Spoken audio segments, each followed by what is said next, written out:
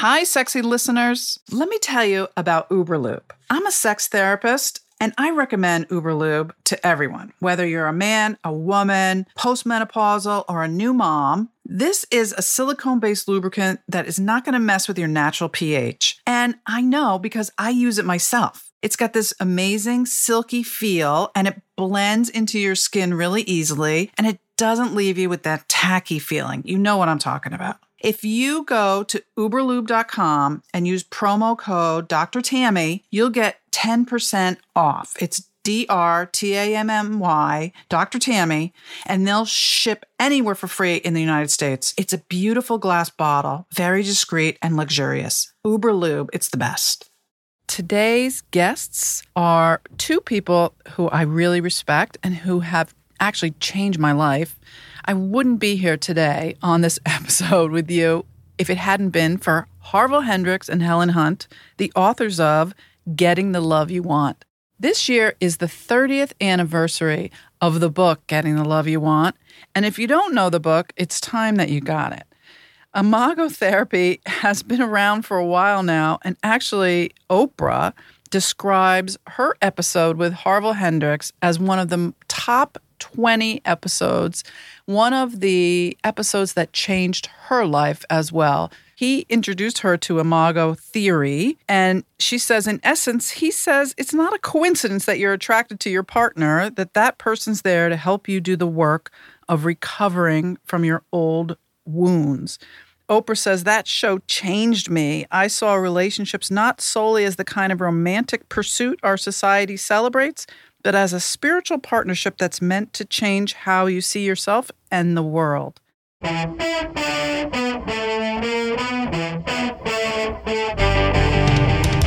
Welcome to The Trouble with Sex, where we get up close and personal with leading experts to expose the naked truth about sex, love, and relationships. I'm Dr. Tammy.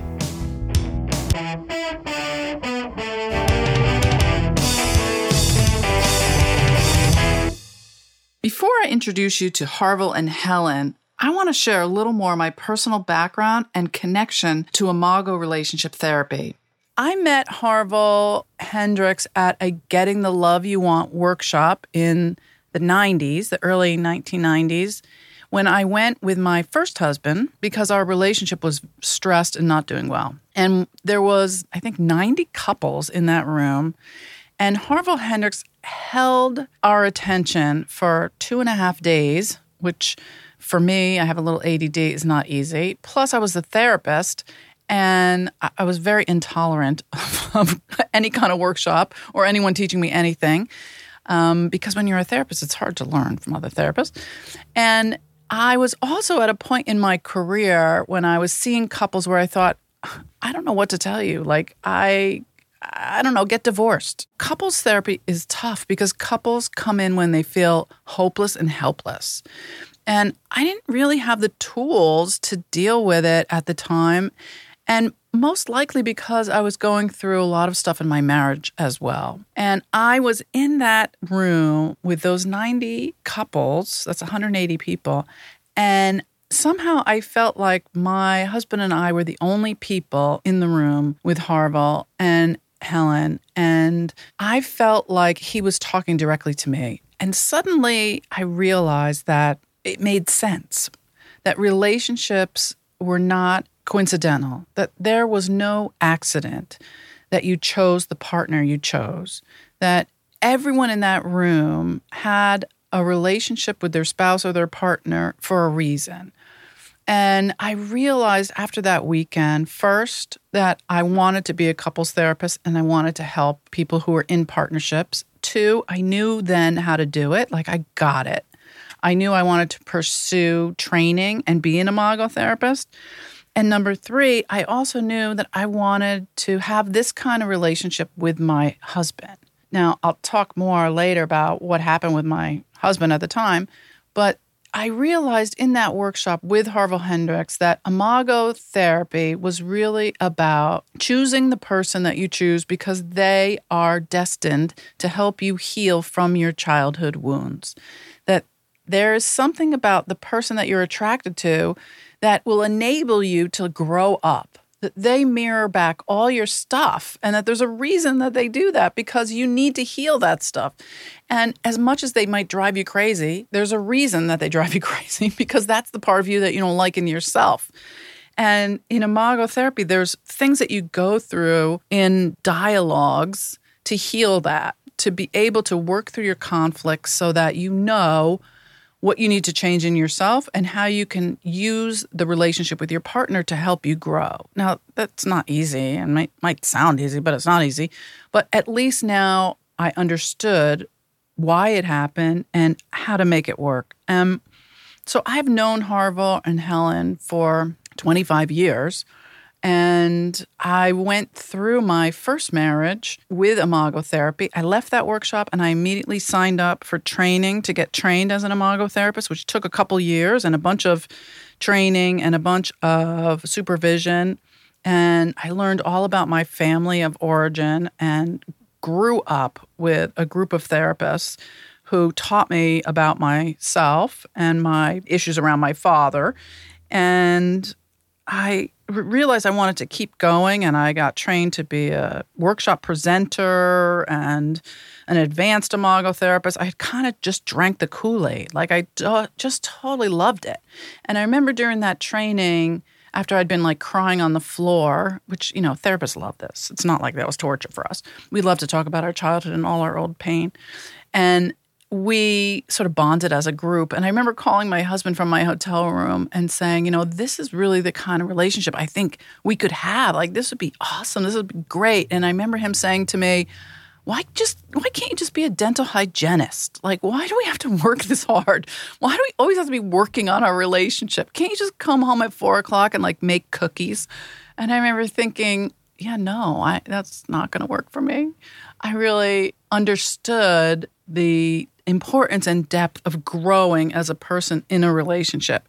And sort of what Oprah found by meeting Harville Hendrix, that pursuing a spiritual partnership in a relationship was really what it was at. Like, you're in a relationship to help your partner grow, to be the person they're meant to be. And with my second husband, who I've been in a relationship now for 15 years, I feel like we do live this practice of imago therapy. And with the couples that I see, I've been doing this now. I've been a therapist for 30 years, but I've been an imago therapist for years. And I've never, ever seen a couple in my office where I thought, gee, I don't know why you're together. Like, this must be a mistake. Never, ever. That doesn't mean that everyone should stay together or that we can always work it out. But it's clear to me why people are attracted to each other and what they're trying to heal from their childhood. And so to interview Harville and Helen, I was an assistant at their Getting the Love You Want workshop at 1440 Multiversity in Santa Cruz, California. And now I've done a lot of imago therapy, and I have taught my own imago workshops for years. I wrote the book Getting the Sex You Want, which is based on imago therapy, but using imago theory to talk about sex, to improve people's sexual relationship. And yet I haven't assisted Harville and Helen ever at their workshop. So all these years later, my husband and I were assistants at their workshop, where all these years later, we were in a room with all these couples who were coming to the workshop for the first time to experience imago therapy all these years later. And Harville had the same energy. He and Helen had the same enthusiasm. It was still enlightening. I still learned from them. And when I asked them to be guests on my podcast, they enthusiastically agreed. One thing I learned from them that I really didn't know is how hot they were for each other when they first met. And that made me like them all the more. And I think it'll make you appreciate what it takes to make a relationship work. We'll be right back after the break. I want to invite you to our Trouble with Sex community. Go to patreon.com/thetroublewithsex to get exclusive access, an invitation to special events, discounts, resources, and more. Join us at the Trouble with Sex community and support us at our Patreon page, patreon.com/thetroublewithsex. That's patreon.com/thetroublewithsex. I love first of all, your passion and excitement for your work, but also for each other. And I wonder if you could share with our listeners a little bit of how you met and what it was like when you first met each other. The apocryphal story, which has a lot of truth to it, is that we were both invited to the same party that neither one of us wanted to go to. We were single, had been divorced. Helen, I think you were divorced about a year. I had been divorced about 2.5 years at the time. And we met there. Actually, I was on my way out of the party when Helen approached me and we began a conversation. My first husband was a businessman, and when that marriage failed, my interest was psychology and religion. I was getting a master's in counseling psych, and I thought, I need to marry someone who I have things in common with. And at this party, some women in the room where I was said, "Hey, Helen, go introduce yourself to Harville Hendrix next door. He teaches psychology and religion." So we met and started a conversation that has been going on now for 43 years. 43 years, that's a long time. And 37, actually 44 years, because it's now 38 years married. Were you attracted to each other when you first met? More than just intellectually? Was he hot? Did you think he was handsome? My answer to that question is yes. He was very hot. He wasn't hot.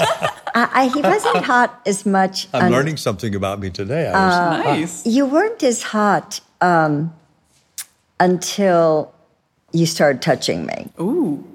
And that's... And look at his face when you said that. That's when he just knows what to do with a woman. Yeah. So we had an argument on our first date. Yes. And we had an argument on our second date. And we argued a great deal of our dating life, including the night before we got married. Yes. But when he looks me in the eye and gently starts touching my face and my shoulders and whatever, our bodies always loved each other, even if our personalities didn't. Like, we really polarized about a lot of things. Yeah. But our bodies were always in love with each other. I love that. And that's probably not what a lot of people know about you, that you had this physical love for each other, that attraction, the energy, the real intense sensual connection for each other. It's powerful. Well, sometimes I think that the fact that we were constantly in conflict with each other was to regulate our sexual passion for each other. Interesting. Because those two things kind of don't go together. And we fought a lot in order to regulate that, because we really did fight a lot. And we've often said, how in the world did we wind up married when on the night before we got married, actually you got out of the car and walked away from, was walking we were home. close to her house and had stopped. And I don't know what we argued about, but we were always arguing. And it was like, shall I go over tomorrow to the wedding or not? Wow. And we did and went on a honeymoon. We fought all during the honeymoon, but made love enough that we had our first child, who was born exactly 1 year after the honeymoon. So, but I think we fought probably every day on the honeymoon as well, and made love probably every night. And so that's been a kind of polarity that we've had for a long time. Until I think maybe 20 years ago, we finally resolved our conflict, the emotional conflict. That's a passionate relationship, though. I mean, you guys were fighting, but you're also making love, and you had this intense attraction for each other. That's an incredibly passionate relationship. Well, plus, the other part of the passion was intellectual, that we have engaged in this intellectual conversation that gave birth to a whole couples therapy system that could not have come into being without the conversation. Helen's been indispensable to the development of Imago, and that in a very active way, not bringing something to it, but engaged in the conversation itself of bringing her own ideas, which were incorporated into the system, responding to my ideas, so that the passion has been as intellectual as it's been emotional and sexual. So it's a pretty, I guess we're kind of answering the question, why did we get married? Mm-hmm. It's because we were so entangled. Mm-hmm. Now in quantum field theory, there's an entanglement thing. We got so entangled, there was no way out. Couldn't get out of it. And in fact, we almost got divorced about 20 years into our marriage, but we couldn't divorce. So we figured out a way to stay together, stay married, and developed, as a result of that, we developed another level of understanding of couples, the dynamics of couplehood, and also couples therapy. I think some of the things that we now do in couples therapy have been all developed as sort of reflections on and research on how we got through our own impasse.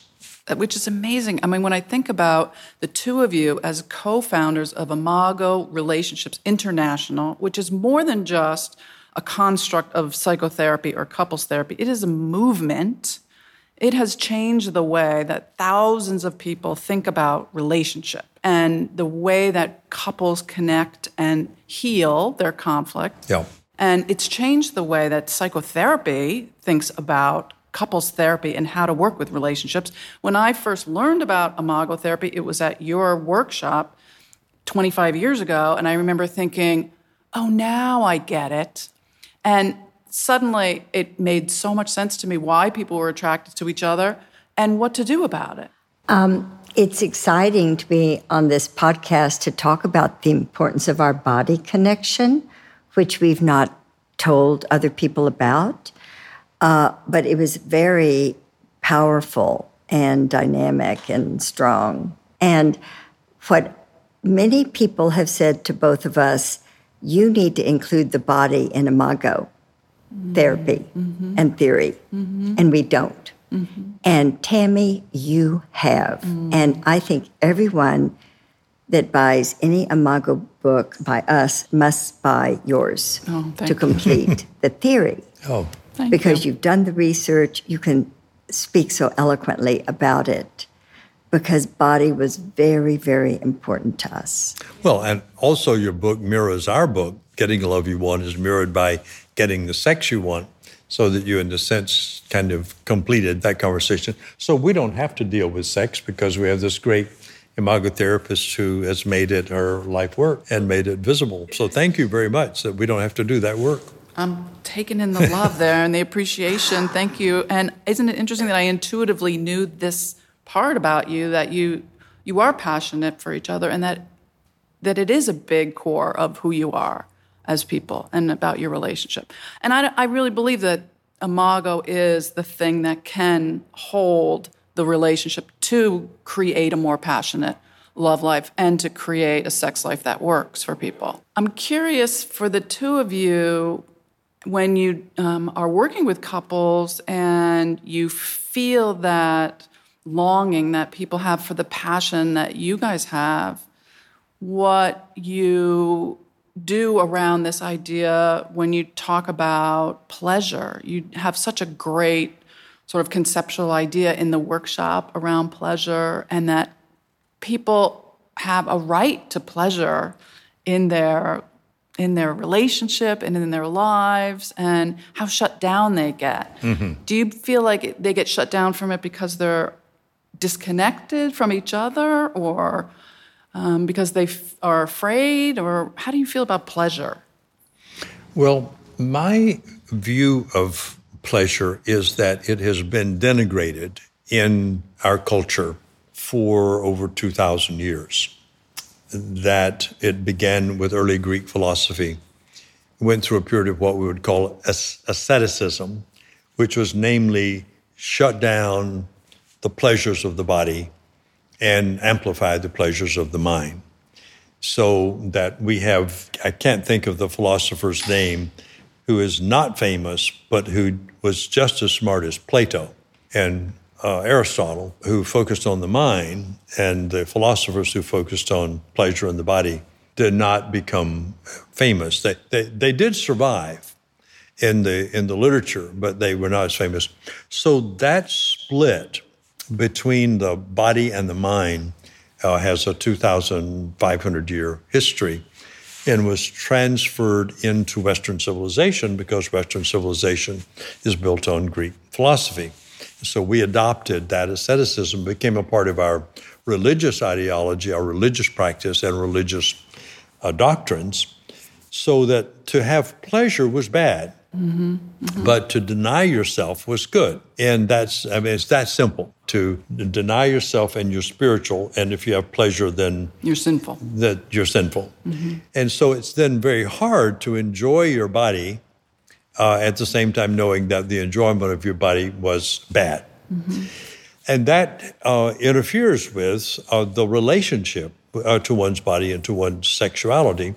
And then if you have some negative experience with sexuality attached to a negative program about sexuality, it's very hard to engage in erotic sexuality.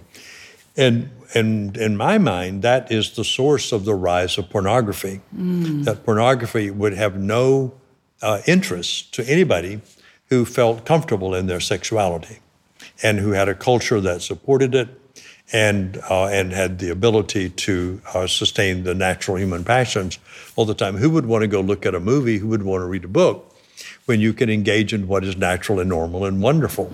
So pornography, like addictions, are all connected to the denial of the body, which is a denial of sexuality. And then sex becomes a symptom. So we treat sexuality, the field of sexual therapy, in my judgment, sort of does not do sexuality a service by treating sexuality without treating the relationship.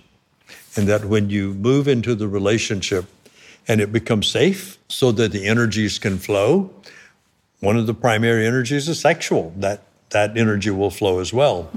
But if you're not safe, then sexuality often becomes a transaction or something that we do on Sunday or we wish we did more of, or and it has a problematic attached to it. So what we hope that we can contribute to the emergence of a positive acceptance of the body, which includes the permission to enjoy our sexuality. So that's sort of what I think about all so that at the intellectual level. The reduction of shame around sex and to take away the idea that shame is a dysfunction. Yes. And that there's something relational that we can be focusing on around our sexuality. Yeah. This is part of women's empowerment. Absolutely. I totally agree. And it's about the rise of women's power in the world to bring this idea of being in their pleasure is a form of power. And that, we're in this mode in our culture now that it's all about success and work. If the harder we work, the more successful we'll be. And we'll just take our pleasure, on vacation when we binge, and then we'll come back and suffer and get back to work. And so this culture has become so competitive and sort of patriarchal and rising to the top of the pyramid and climbing over everybody else. And if you get rich enough, you can have some pleasure, but everybody else has to work.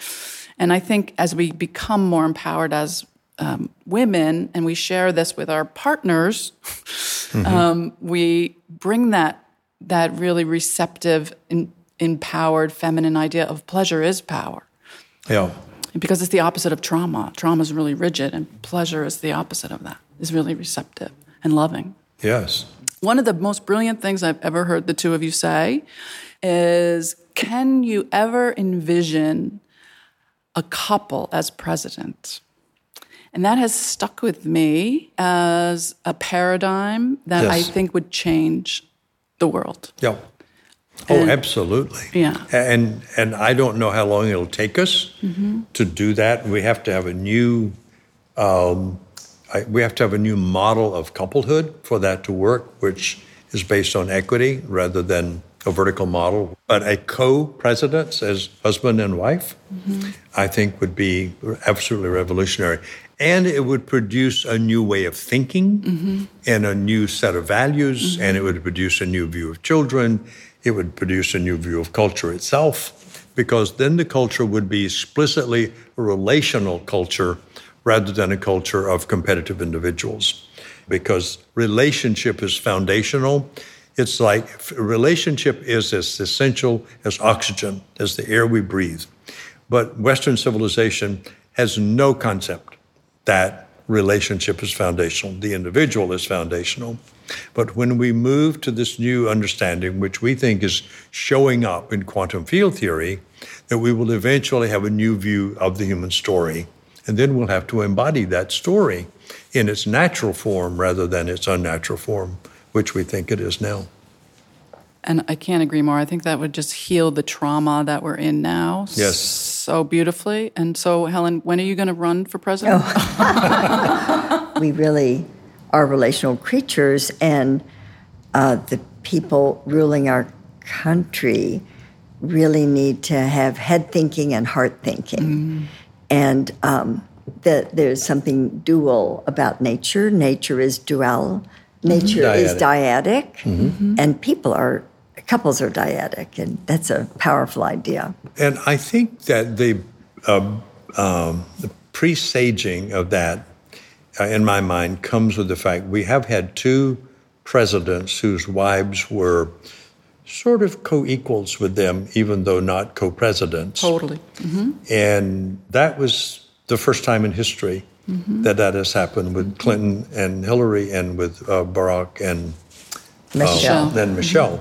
So something happened there, and the culture liked it. Yeah, and it was beginning to shift things.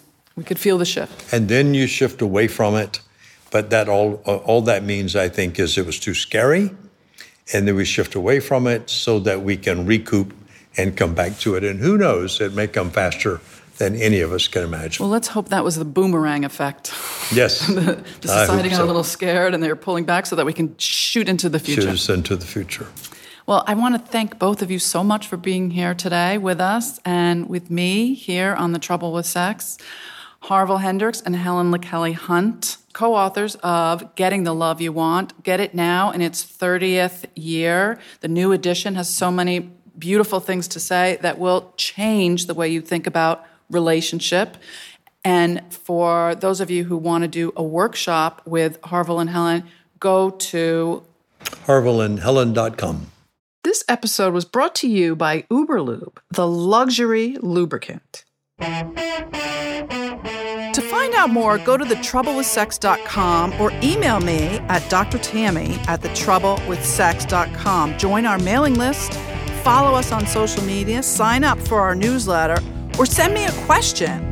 The Trouble with Sex is produced by Brandy Savitt and Jane Applegate. Our audio is by Flavor Lab, New York City. This episode was recorded on location by Bethany Knoll Productions and mixed by Eric Stern. Music by Bruce Hirschfield.